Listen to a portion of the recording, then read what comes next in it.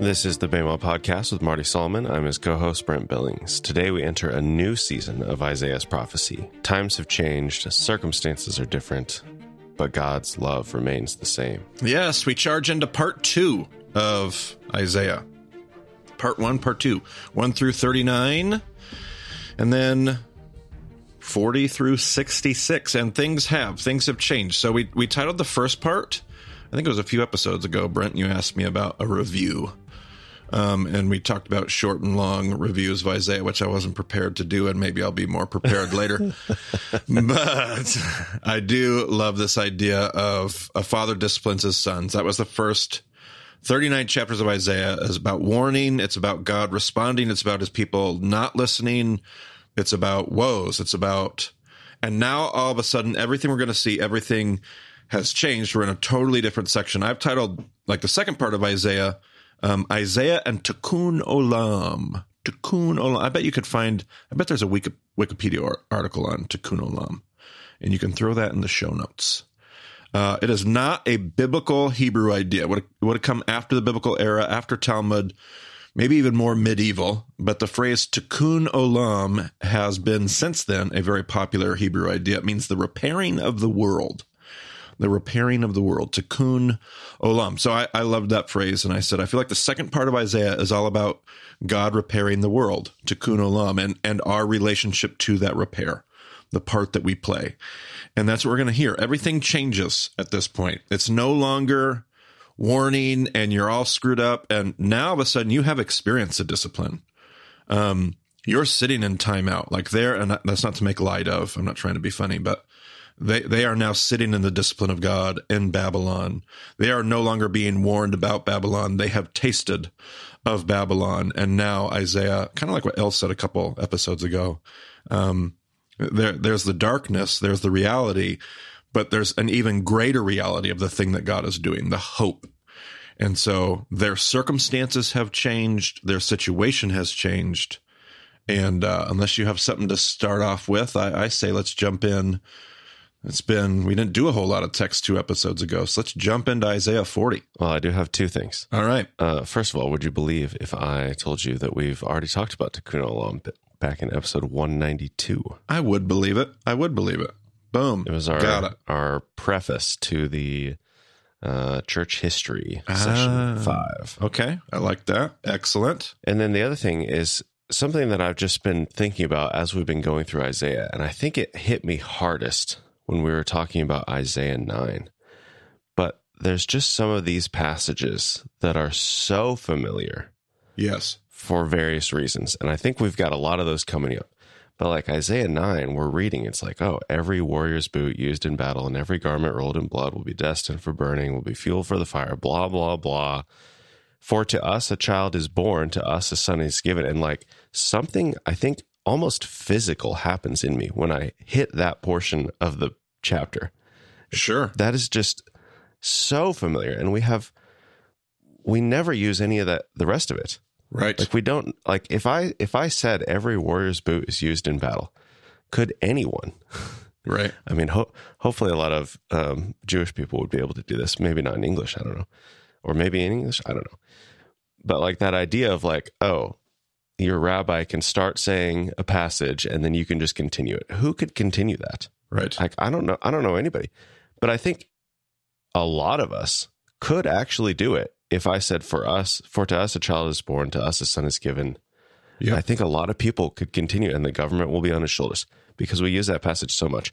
And I think this episode and the next episode, we're going to hit a lot of those spots where it's like, oh, that part sounds so familiar. Yeah, absolutely. And hopefully we catch enough of the other stuff that we're not familiar with that we kind of do that same thing in me. But you're absolutely right. There are some key passages in that second part of Isaiah 40 through 66 that we use a lot. And totally get what you mean. And I agree. It's almost a physiological, when you've grown up in church your whole life and you hear that passage every year at Christmas, multiple times, there is a physiological response to, oh yeah, okay, that prophecy. And even when you're cognitively not in that same space, there is an autonomic response to that for sure. Absolutely. Okay, well, with that, let's get into this familiar passage of Isaiah 40. With no further ado. Very good. Comfort my people, says your God. Speak tenderly to Jerusalem, and proclaim to her that her hard service has been completed, that her sin has been paid for, that she has received from the Lord's hand double for all her sins. A voice of one calling in the wilderness, prepare the way for the Lord. Make straight in the desert a highway for our God. Every valley shall be raised up, every mountain and hill made low. The rough ground shall become level, the rugged places a plain. And the glory of the Lord will be revealed, and all people will see it together, for the mouth of the Lord has spoken. And here is one of those passages that I love so much, and one of those rut passages, and it's kind of a beautiful association for me. And yet, instead of doing any of my typical teachings here, what I really want to notice as we hear these words is, again, how things have changed. So we just got done with Isaiah 36, 37, 38, 39, that history section with Hezekiah and Sennacherib, but then everything falls apart and we end up in Babylon. So now it's no longer destruction is coming. It's no longer what God will do as far as judgment. Now it's speak tenderly to her. Her hard service has been completed. Her sin has been paid for. Like, we are now in a new day. And because of what God has been doing, I think we even said it. There was an episode, I think we called it The Choice is Yours. And we said in that, like, because of God's judgment, there is hope. Because of God's judgment, there is hope. The judgment is what actually brings hope. And now we're seeing that. The judgment has taken place. The sin has been paid for. And because of this, the glory of the Lord will be revealed. Because of the things that God has done, because of the trial and the suffering and the tribulation you have persevered through, restoration will be on our doorstep. Go ahead and keep going. A voice says, cry out. And I said, what shall I cry? All people are like grass, and all their faithfulness is like the flowers of the field. The grass withers and the flowers fall, because the breath of the Lord blows on them. Surely the people are grass. The grass withers and the flowers fall, but the word of our God endures forever. You who bring good news to Zion, go up on a high mountain. You who bring good news to Jerusalem, lift up your voice with a shout. Lift it up and do not be afraid. Say to the towns of Judah, here is your God. See, the sovereign Lord comes with power, and he rules with a mighty arm. See, his reward is with him, and his recompense accompanies him. He tends his flock like a shepherd. He gathers the lambs in his arms and carries them close to his heart. He gently leads those that have young. All right, so we have this, they're sitting in exile. They've experienced the discipline, however you want it, the judgment. I would imagine that on some level, you're teetering kind of on that brink of despair, and the prophet's trying to bring you that hope. Like, your sin has been paid for, and it's time to start looking towards what God is going to do in the future. And so that little section there started off with this section, like, with all this newfound perspective. Like, just remember, like, men are like grass. Like, remember the things that are temporary. Remember the things that wither. But in the midst of all of this struggle, and in the midst of being on the edge of despair, also remember what lasts forever, the word of the Lord. And that's going to be a theme of 2nd Isaiah. It's going to come back up. One of my other favorite passages in Isaiah 55, that, as the rain falls from the heavens and does not return to it without watering the earth, causing it to bud and to flourish, providing seed for the sower and bread for the eater, so my word, God says, goes forth from my mouth. It will not return to me empty or void. It will always accomplish the purpose and the desire for which I sent. It's that same theme. It's that same idea here, that there are things that aren't temporary. There are things that do not pass away, that don't fall away, like kingdoms and empires and mankind. It's God's word. It's God's goodness. It's God's redemptive work and plan in the world. And so the passage kind of ends with this: God is at work, and it will be God that saves us, not our great theologies, not our great ideologies, not our great strategies. Those things pass away. But it's the word of God. It's the plan of God. It is God's love and care for his world, his creation, his people, that will, in fact, put everything back together. So that's Isaiah 40, and I think we should just keep bouncing through. Well, question. I'm noticing in verse 9, it says, go up on a high mountain.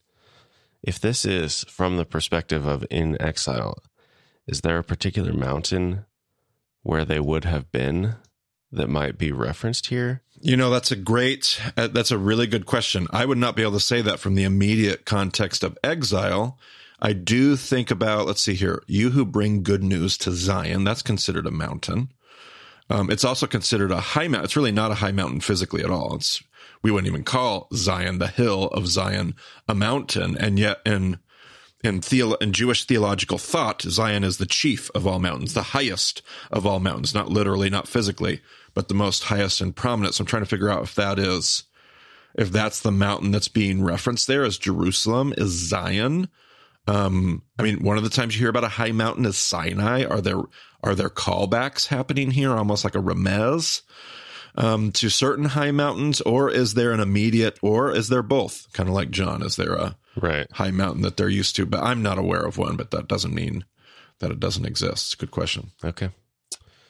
On to 41 then, starting in verse 8. But you, Israel, my servant, Jacob, whom I have chosen, you descendants of Abraham, my friend, I took you from the ends of the earth. From its farthest corners I called you. I said, you are my servant. I have chosen you and have not rejected you. So do not fear, for I am with you. Do not be dismayed, for I am your God. I will strengthen you and help you. I will uphold you with my righteous right hand. All right, so beautiful message of this partnership. When we think of Tikkun Olam, God's not just going to do this on his own from a distance. He's going to do this with the help of his people, even in the midst of exile. And we talked before, back in session 2, we could even link in the show notes that episode of Isaiah 3, third Isaiah, should I say? Third Isaiah. Yeah, whatever episode that was. But just the whole idea, I'm pulling out all these servant passages on purpose, yet again, just so that we can remember all the way throughout what we called the servant discourse, how God keeps talking about his servant. He has a servant. He has a servant. And the servant is very blatantly, very obviously, he keeps saying it's Jacob, it's Israel, it's his people. My people are my servant. My people are my servant. So he has there's this picture of this servant that partners with God. And who is that? It's identified over and over again. We're going to hear this over and over again. It's my people. It's Israel. It's Judah. It's Jacob. That's going to be the reference. But we can keep on moving. That was episode 64, by the way. Perfect. All who rage against you will surely be ashamed and disgraced. Those who oppose you will be as nothing and perish. Though you search for your enemies, you will not find them. Those who wage war against you will be as nothing at all. For I am the Lord your God, who takes hold of your right hand, and says to you, do not fear, I will help you. Do not be afraid, you worm Jacob. Little Israel, do not fear, for I myself will help you, declares the Lord, your Redeemer, the Holy One of Israel. See, I will make you into a threshing sledge, new and sharp, with many teeth. You will thresh the mountains and crush them, and reduce the hills to chaff. You will winnow them, the wind will pick them up, and a gale will blow them away. But you will rejoice in the Lord and glory in the Holy One of Israel. Man, I just realized I heard that phrase, the Holy One of Israel, and I'm wondering if that's a unique phrase to Isaiah. I'm just memorizing Luke right now in my daily disciplines, and I'm somewhere in the middle of Luke 4.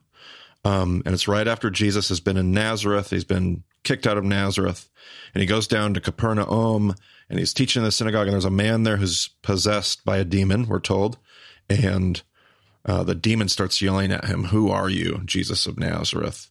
Have you come to destroy us? I know who you are. And he uses a really interesting phrase, the Holy One of God, which is not exactly the same phrase, but it's such a unique phrase, the Holy One of God, that I'm wondering if there's some Isaiah callbacks, but I digress. The reason I have this passage in here is because my old NIV subtitle calls this the helper. the helper of Israel. So God says, you're my servant and I'm going to help you. You're my servant. You're in exile. You're suffering, but I am going to help you. And there's an idea of a helper. I'm going to do something with that by the time the episode is done. So this passage here, this chapter gives us the image of God as helper. But don't know if you got anything else there, but we can keep on. I think we got one more chunk here in this chapter. Well, in English, Holy One of Israel appears a lot in Isaiah. It appears once in 2 Kings, 3 times in the Psalms, twice in Jeremiah, and once in Ezekiel, but then like a dozen or a couple dozen times in Isaiah. So it's definitely... Yeah, yep, okay. Do they all show up in the end of Isaiah, or are they all throughout from beginning to end? It's all throughout. Starts, the first one's in Isaiah 1:4. Okay, well, right from the very beginning. Yeah. There you go. 1, 5, 10, 12... 17, 29, 30, like it's everywhere. Okay. All right. I like it. But it does seem to be an Isaiah phrase of some kind. Sure. I like it. Okay.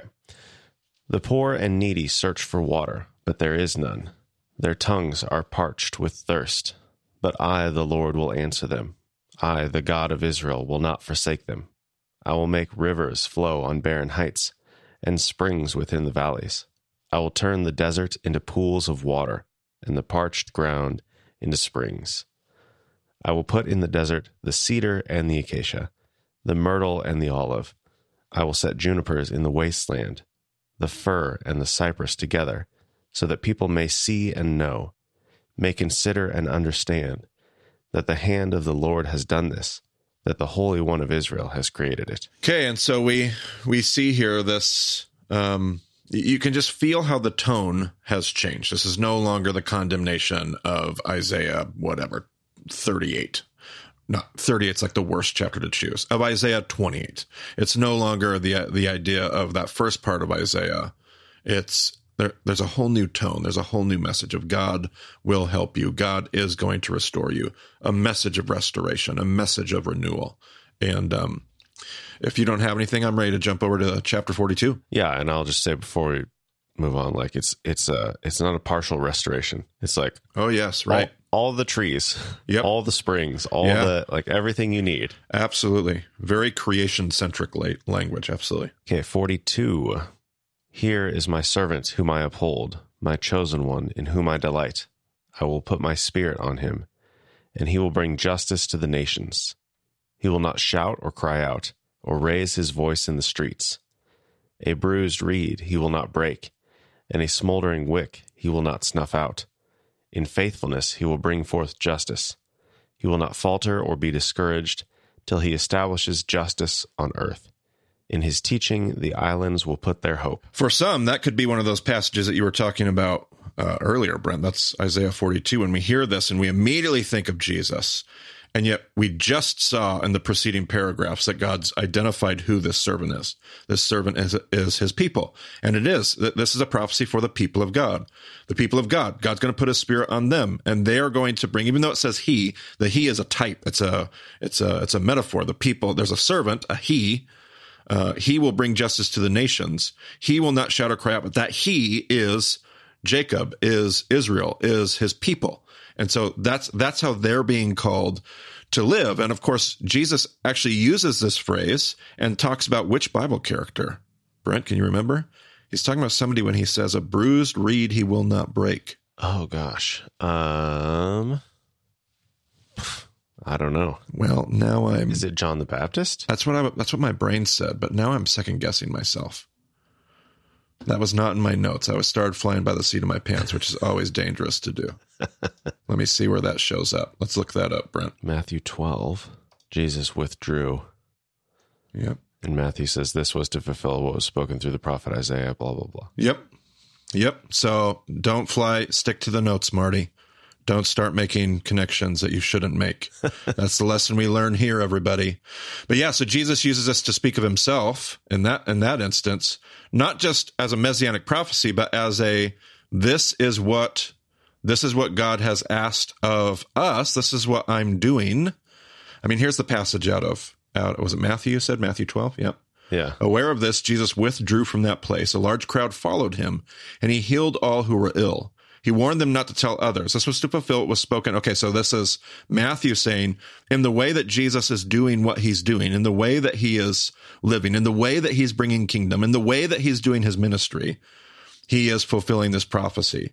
And then he quotes that passage that you just read. And I even find that instructive, because how many of us do our ministries today? How many of us construct our churches in a way that we would fulfill this same call to God's people? A bruised reed he will not break, a smoldering wick he will not snuff out. Like, what kind of image do you get when you think of that phrase, Brent? A bruised reed he will not break, a smoldering wick he will not snuff out. What does that communicate to you? I mean, it's like the people who are already hurting, he's not going to destroy them. Absolutely. And this comes right on the heel in Matthew of the disciples eating grain in the field on the Sabbath. And he's like, no, like, they're hungry. Yep. We're going to restore their... Or even right after that, immediately preceding this, is the man who has the shriveled hand, to which Jesus is so angry about how the religious community is treating him. I love what you said. There's no collateral damage to the way that Jesus is bringing kingdom. And Matthew says that's what Isaiah was talking about. The people of God are going to learn in exile and through exile how to be a light, how to bring justice to the nations, because this is the kind of people that they have become. Exile has shaped them. They're going to remember where they came from, all the stuff we talked about earlier on in our studies. And I just love that there, that we see coming back around in our New Testaments, but love that little conversation there. Okay, back to Isaiah 42 then. Indeed. Give us the next little chunk. This is what God the Lord says, the creator of the heavens, who stretches them out, who spreads out the earth with all that springs from it, who gives breath to its people and life to those who walk on it. I, the Lord, have called you in righteousness. I will take hold of your hand. I will keep you and will make you to be a covenant for the people and a light for the Gentiles, to open eyes that are blind, to free captives from prison, and to release from the dungeon those who sit in darkness. I am the Lord, that is my name. I will not yield my glory to another, or my praise to idols.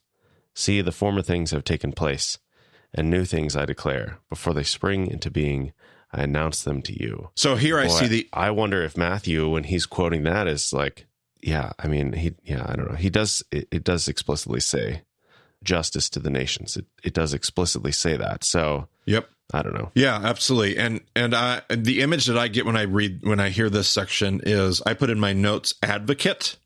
I think sometimes when we read these sections, in the ancient days of Isaiah and the Bible, there is a legal role. Like, again, their courtrooms are not like our courtrooms. They don't have courtrooms, but their legal systems, their court experiences are not the same as ours. But there is a role that's played in the ancient biblical world of an advocate, somebody who is coming alongside of you to plead your case, to be there as somebody who is standing up for you, and in that court of public opinion, in the role of the community. And sometimes, not necessarily here directly in this passage, sometimes it comes through stronger than others. But God seems to be stepping into that role, saying, I've got you. I'm here for you. I know you've made some mistakes, but I will be your helper. I will be your advocate. I will be the one who comes, like the language here is more of like coming, I'm going to come alongside of you. I'm going to take your hand and walk with you. I will be walking beside you. And that's that image there. But I don't know if you got anything else here, Brent. Nope. Isaiah 43, I think we have up next. Keep on going. Absolutely. But now this is what the Lord says. He who created you, Jacob, he who formed you, Israel. Sounds like we got that same character again there, Brent. Jacob and Israel. That's the servant. Okay, go ahead. Certainly. Do not fear, for I have redeemed you. I have summoned you by name. You are mine. When you pass through the waters, I will be with you. And when you pass through the rivers, they will not sweep over you. When you walk through the fire, you will not be burned. The flames will not set you ablaze. For I am the Lord your God, the Holy One of Israel, your Savior. I give Egypt for your ransom, Cush and Seba in your stead. Since you are precious and honored in my sight, and because I love you, I will give people in exchange for you, nations in exchange for your life. Man, hasn't the tone of the message of Isaiah changed? Just feel like we're 3 chapters into this. 4, 40, 41, 42, 43. And this sounds quite a bit different than, say, Isaiah, 23, right, Brent? Yeah. Yeah. It's so depressing to read Isaiah, what we called second Isaiah in session 2. Yeah. But here, it's just this constant over and over, and I will restore you. I will restore you. I will be there for so much so that we almost stop hearing it. Like, it's almost even hard to focus. Yeah. Because it's like the same poetic, prophetic message over and over again. We're like, yeah, I get it. But this is, when you hold this up against the first part of Isaiah, this is a drastic change in message. I think that's part of what Elle was saying a couple episodes ago. Somebody came in on the back end and said, that is not the end of the story. And in the voice of Isaiah, let me tell you what the other side of this experience is. And I love that. So one thing that struck me as I'm reading this is this whole idea of giving people in exchange for you, nations in exchange for your life. And obviously, like, this is a different scale and a different, like, number of people that we're talking about. Like, the image is a singular servant, but it's, talking. So, like, whatever. But I wonder if the modern nation of Israel is using this passage when they're making their calculations, because I guess there was some number of years ago where there was like a single soldier that Israel traded like 1,000 prisoners for or something. Sure. And like the numbers and who those people were and what they like, setting all that stuff aside, everyone's like, I can't believe that they traded so many people for just one guy. And I wonder if they're basing it off of this passage. I don't know. I mean, who knows? Well, let me just make sure we make a couple of things really clear, because everybody's going to assume a whole bunch of stuff. By no means are we adding commentary that's pro-Israeli and anti-Palestine or anything like that right now. But just the image that you're seeing, I mean, I don't know there'd be no way to know if they're justifying it that way. But here's what I liked about you bringing that up. I've always had a hard time getting my head around the image or the picture of this verse here. And that modern day situation really allows me to get my head around what that verse can be referencing. One way to understand this idea of, I will give people in exchange for you, nations in exchange, this trading of hostages that we're seeing in our modern setting. I've never even thought about that, but I find that to be a really helpful image when thinking about this verse and what could be said. And you're right, there is just mathematically is an imbalance. Again, not adding any commentary, but just mathematically is we're not one for one here, where whatever it might be. And I think that's really interesting. Among a whole lot of complicated things and feelings and situations, like just this interesting picture of like, oh, that's what God does. Like, he's willing to trade anything in exchange. Sure. Yep. So moving on in Isaiah 43. Do not be afraid, for I am with you. I will bring your children from the east and gather you from the west. I will say to the north, give them up, and to the south, do not hold them back. I'm curious about the directions of that and where everyone was and what that might be saying, if anything. Bring my sons from afar and my daughters from the ends of the earth. Everyone who is called by my name, whom I created for my glory, whom I formed and made. Lead out those who have eyes but are blind, who have ears but are deaf. All the nations gather together and the peoples assemble.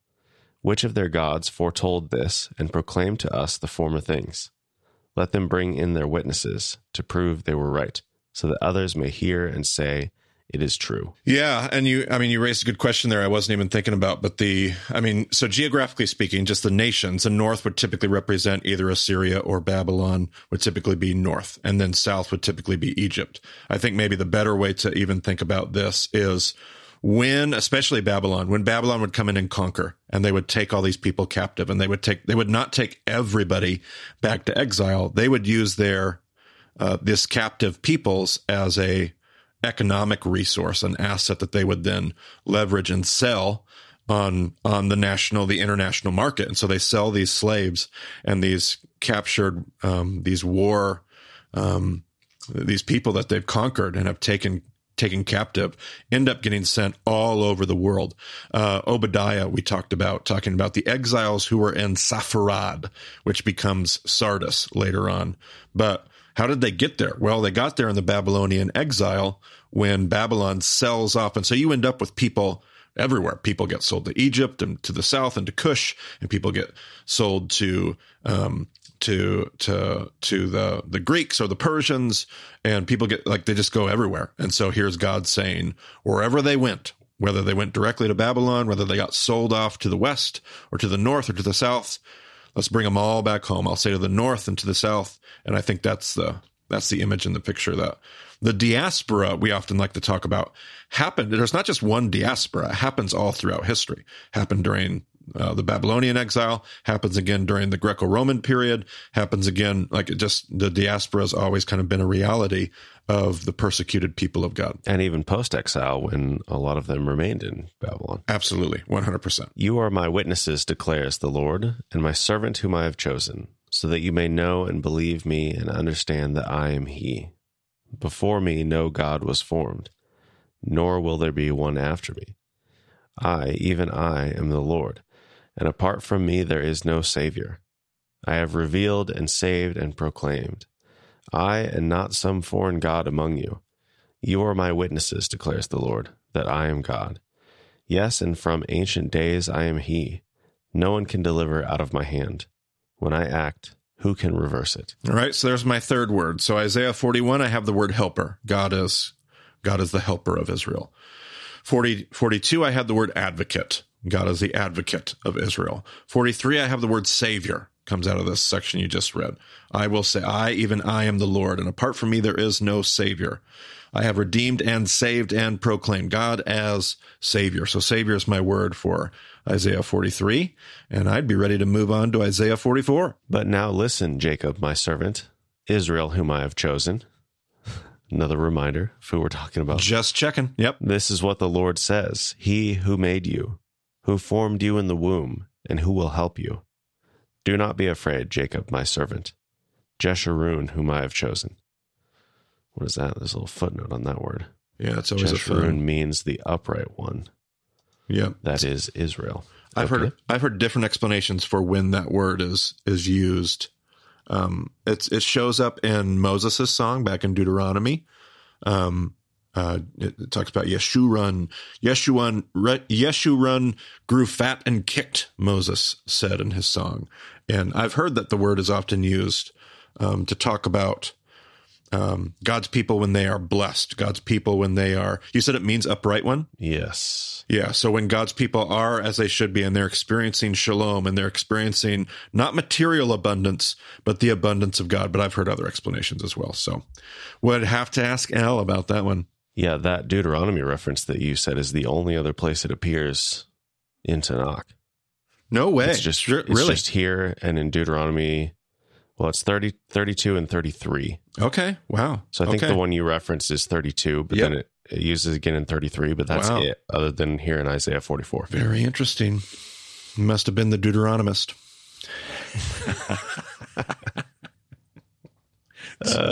Just kidding, Al. Nothing but love. I love it. For I will pour water on the thirsty land and streams on the dry ground. I will pour out my spirit on your offspring and my blessing on your descendants. They will spring up like grass in a meadow, like poplar trees by flowing streams. Some will say, I belong to the Lord. Others will call themselves by the name of Jacob. Still others will write on their hand, the Lord's, and will take the name Israel. So yes, it's another section where God's clearly identifying who the servant is, which is his people, yet again. And again, you're not seeing the conversation change. It is not that I'm saying it's a seamless single conversation, because it's not. But the conversation of this portion of Isaiah is this, it's all thematically the same, and God is going to restore. And there is a partnership. There is a partnership between God and his people. That is why he's looking for a servant. He's called a servant. He's formed a servant in the womb. Everything that God has done has crafted his people for this moment, because they're not just observers. They're physical participants, like they're going to participate in the thing that their God is doing in the world. And what is God doing in the world? Over and over and over again. I'm restoring it. I'm putting it back together. I'm healing it. I am going to stand by you and help you and protect you and call you. And you are going to help me do the same thing for the rest of the world. You will be a light to the Gentiles. There is a thing that I'm asking you to do as I put the world back together. I think we skip ahead a little bit in this chapter, Brent. There's another section that kind of does similar things at the end, more towards the middle end of 44. Middle end, aka verse 21 is where we're going. Remember these things, Jacob, for you, Israel, are my servant. I have made you. You are my servant. Israel, I will not forget you. I have swept away your offenses like a cloud, your sins like the morning mist. Return to me, for I have redeemed you. Sing for joy, you heavens, for the Lord has done this. Shout aloud, you earth beneath. Burst into song, you mountains, you forests and all your trees. For the Lord has redeemed Jacob. He displays his glory in Israel. Right. We can feel the theme. We can sense what's going on, and we can keep moving to chapter 45. Again, going to the middle here, starting in verse 14. This is what the Lord says: the products of Egypt and the merchandise of Cush and those tall Sabaeans, they will come over to you and will be yours. They will trudge behind you, coming over to you in chains. They will bow down before you and plead with you, saying, surely God is with you, and there is no other. There is no other God. Truly, you are a God who has been hiding himself, the God and Savior of Israel. All the makers of idols will be put to shame and disgraced. They will go off into disgrace together. But Israel will be saved by the Lord with an everlasting salvation. You will never be put to shame or disgraced, to ages everlasting. Right. So here in this section, I see these same, like, speaking to this experience that they're having in exile, like God has been hiding, like we haven't necessarily seen God, but he is at work, so much so that all the roles are going to be reversed. They were the ones that weren't. And I admit that, like, verse 14, a little tricky, like the language is a little militaristic, but they've been on the other end of that militaristic experience. They've been the oppressed. They've been the one in chains. And yet this message is people are going to come to you in chains. But what they're going to say is, we see that God is with you, which makes me think of Isaac in the book of Genesis.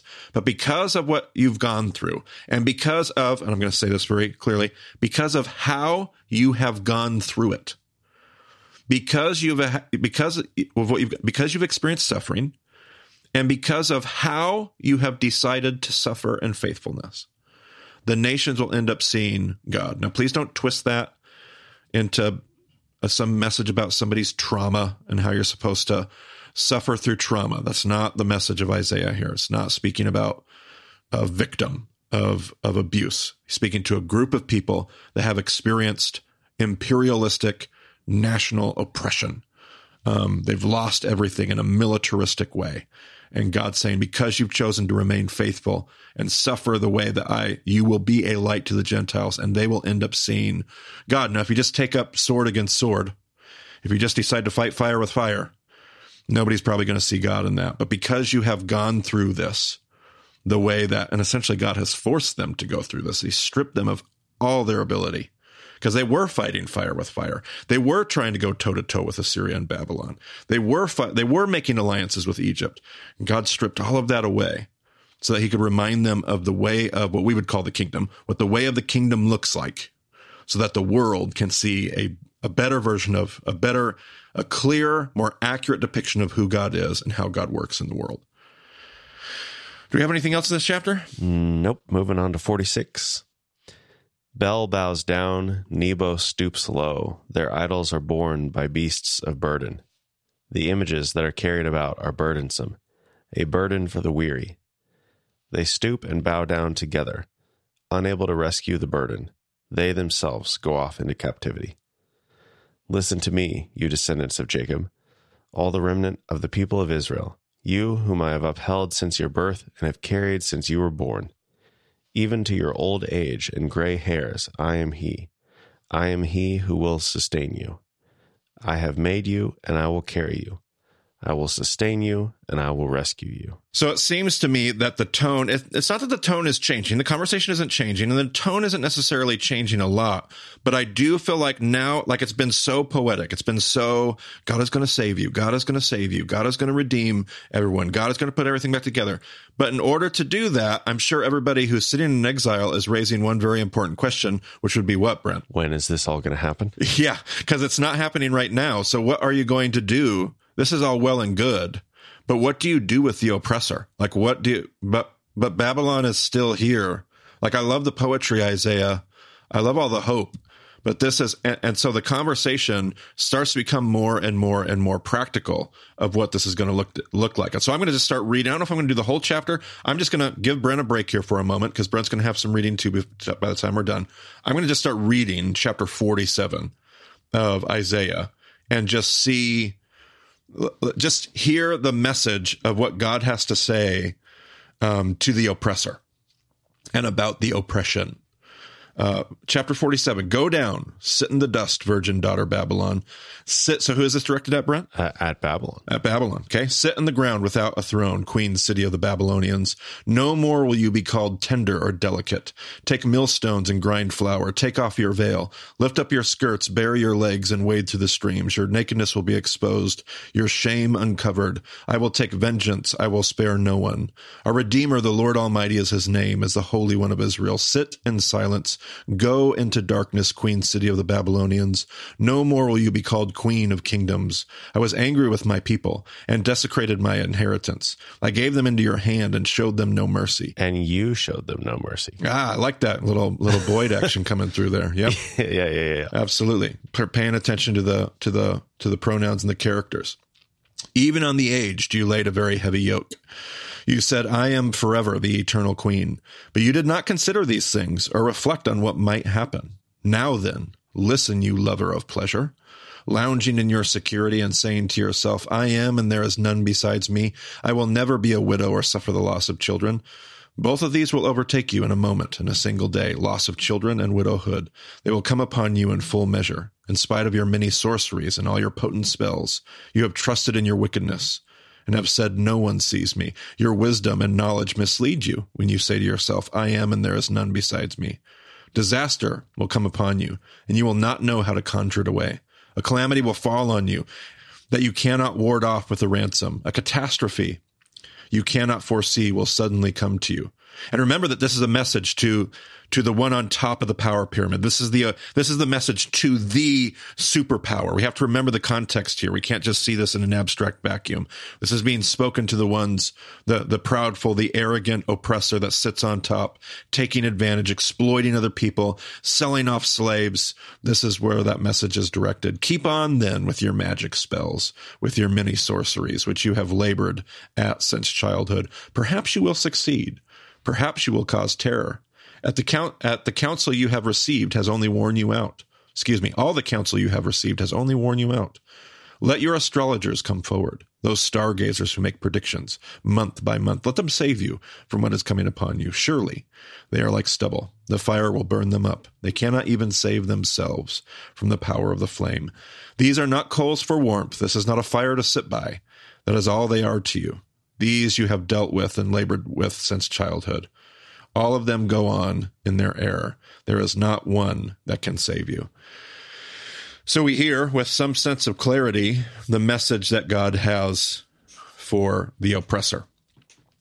And this is that section. We got one more chapter left, but I wanted to pause here because all throughout this section, I couldn't help, but I kept hearing echoes of the Gospel of John, Brent. And we talked about this when we were doing John.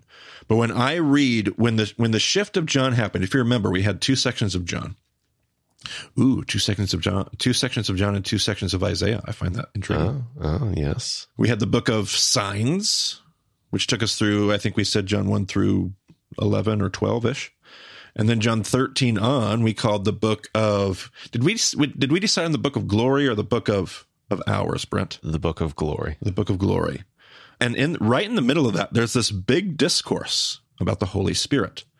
Just like in the same way in Isaiah, there's this big discourse about God's servant.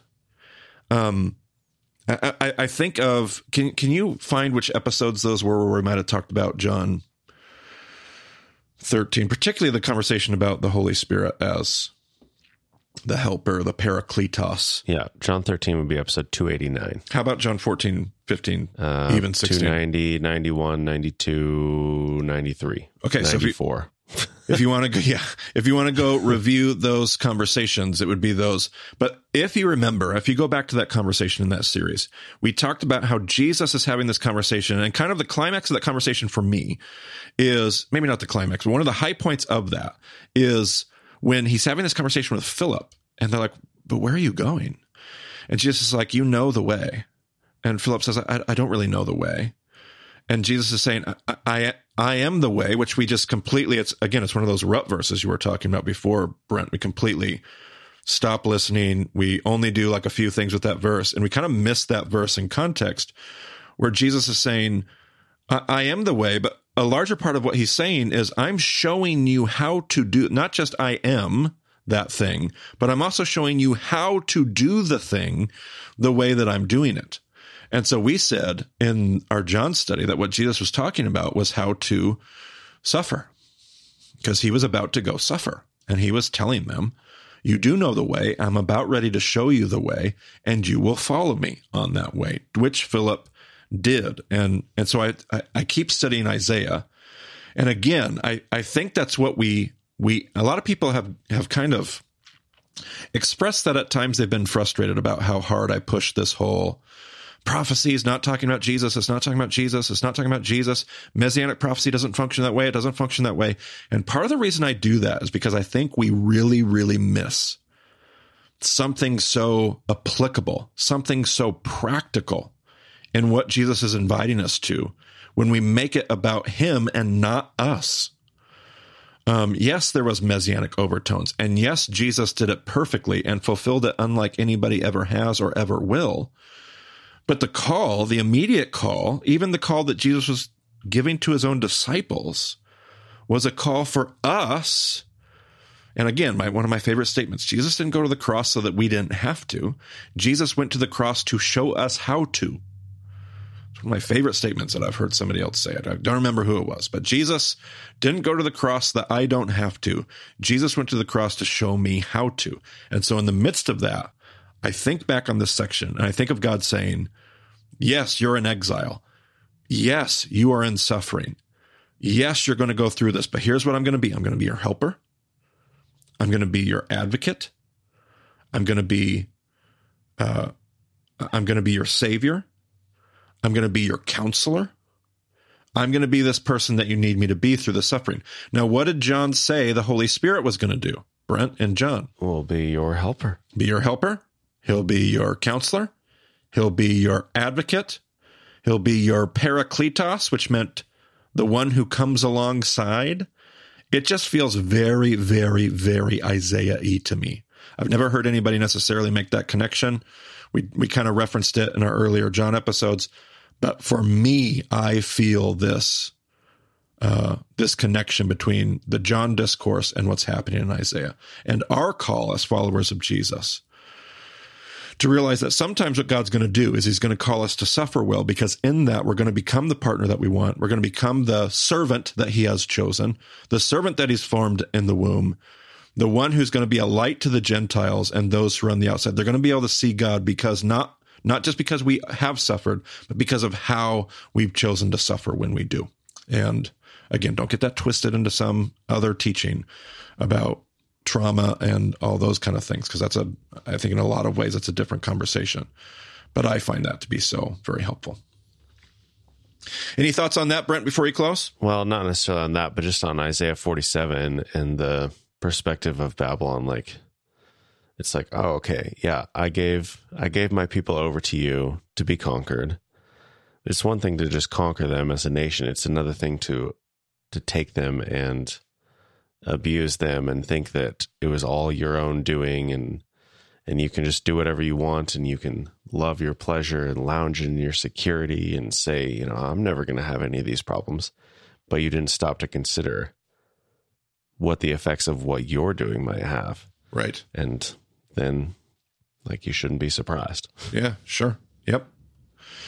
Well, I think we should close with one more chapter, Brent. I read 47. How about you read 48? Not that it's going to be this glorious, happy. There are going to be some brilliant, beautiful, poetic things that are said here.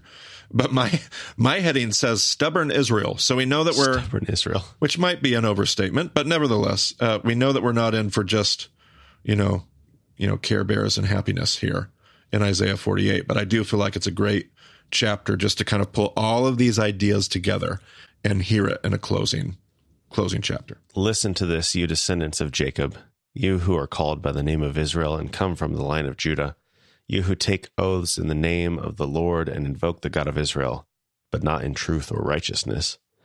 You who call yourselves citizens of the holy city and claim to rely on the God of Israel.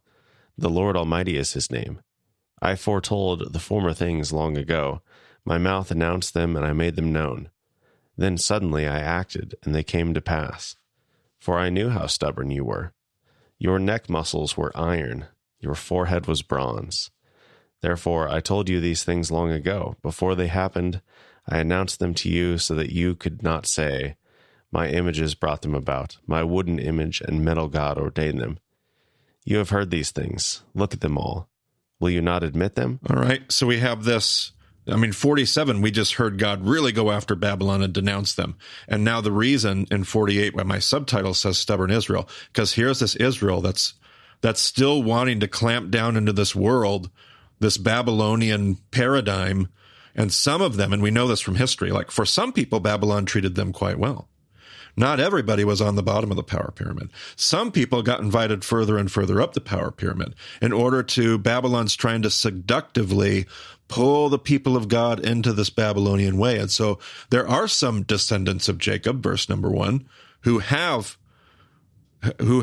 held hands with, who have joined themselves with the Babylonians. And after God denounces Babylon, he says, now hold on, those of you that think this is going to go well for you, very much consider how this story is going to pan out. So go ahead and keep going. From now on, I will tell you of new things, of hidden things unknown to you. They are created now and not long ago. You have not heard of them before today. So you cannot say, yes, I knew of them. You have neither heard nor understood. From of old, your ears have not been open. Well do I know how treacherous you are. You were called a rebel from birth. For my own name's sake, I delay my wrath. For the sake of my praise, I hold it back from you, so as not to destroy you completely. See, I have refined you, though not as silver. I have tested you in the furnace of affliction. For my own sake, I do this. How can I let myself be defamed? I will not yield my glory to another. Listen to me, Jacob, Israel, whom I have called. I am he. I am the first, and I am the last. My own hand laid the foundations of the earth, and my right hand spread out the heavens. When I summon them, they all stand together. Come together, all of you, and listen. Which of the idols has foretold these things? The Lord's chosen ally will carry out his purpose against Babylon. His arm will be against the Babylonians. I, even I, have spoken. Yes, I have called him. I will bring him, and he will succeed in his mission. I don't know if there's anything relevant in those words for us. I don't know. Asking us to consider what we've made alliances with, whether or not we really believe God is the one that's actually in charge of things. I'm sure there's nothing in there. Never mind. Come near to me and listen to this. From the first announcement, I have not spoken in secret. At the time it happens, I am there. And now the sovereign Lord has sent me, endowed with his Spirit. This is what the Lord says, your Redeemer, the Holy One of Israel. I am the Lord your God, who teaches you what is best for you, who directs you in the way you should go. If only you had paid attention to my commands, your peace would have been like a river, your well-being like the waves of the sea. Your descendants would have been like the sand, your children like its numberless grains. Their name would never be blotted out, nor destroyed from before me. Leave Babylon, flee from the Babylonians. Announce this with shouts of joy and proclaim it. Send it out to the ends of the earth. Say, the Lord has redeemed his servant Jacob. They did not thirst when he led them through the deserts. He made water flow for them from the rock. He split the rock and water gushed out. There is no peace, says the Lord, for the wicked. And the call to leave and flee from the Babylonians, something that I think Revelation is calling back to here as this passage in. Be careful how you, Revelation, John would... Man, does John love Isaiah? I just realized it's John again. John must love Isaiah. Makes sense to me. Indeed. But there you go. All right, I think that'll do it for today. We got some more to talk about in the next episode, but it's a good spot to stop. All right, you can go to BamaDeception.com, find those show notes. I think we mostly just reference previous episodes we've done today. We're quoting ourselves. Everything else is there as well. All the events we have coming up. The contact page is the best way to get in touch. So you can find all that on the website. And thanks for joining us on the Bama Podcast. We'll talk to you again soon.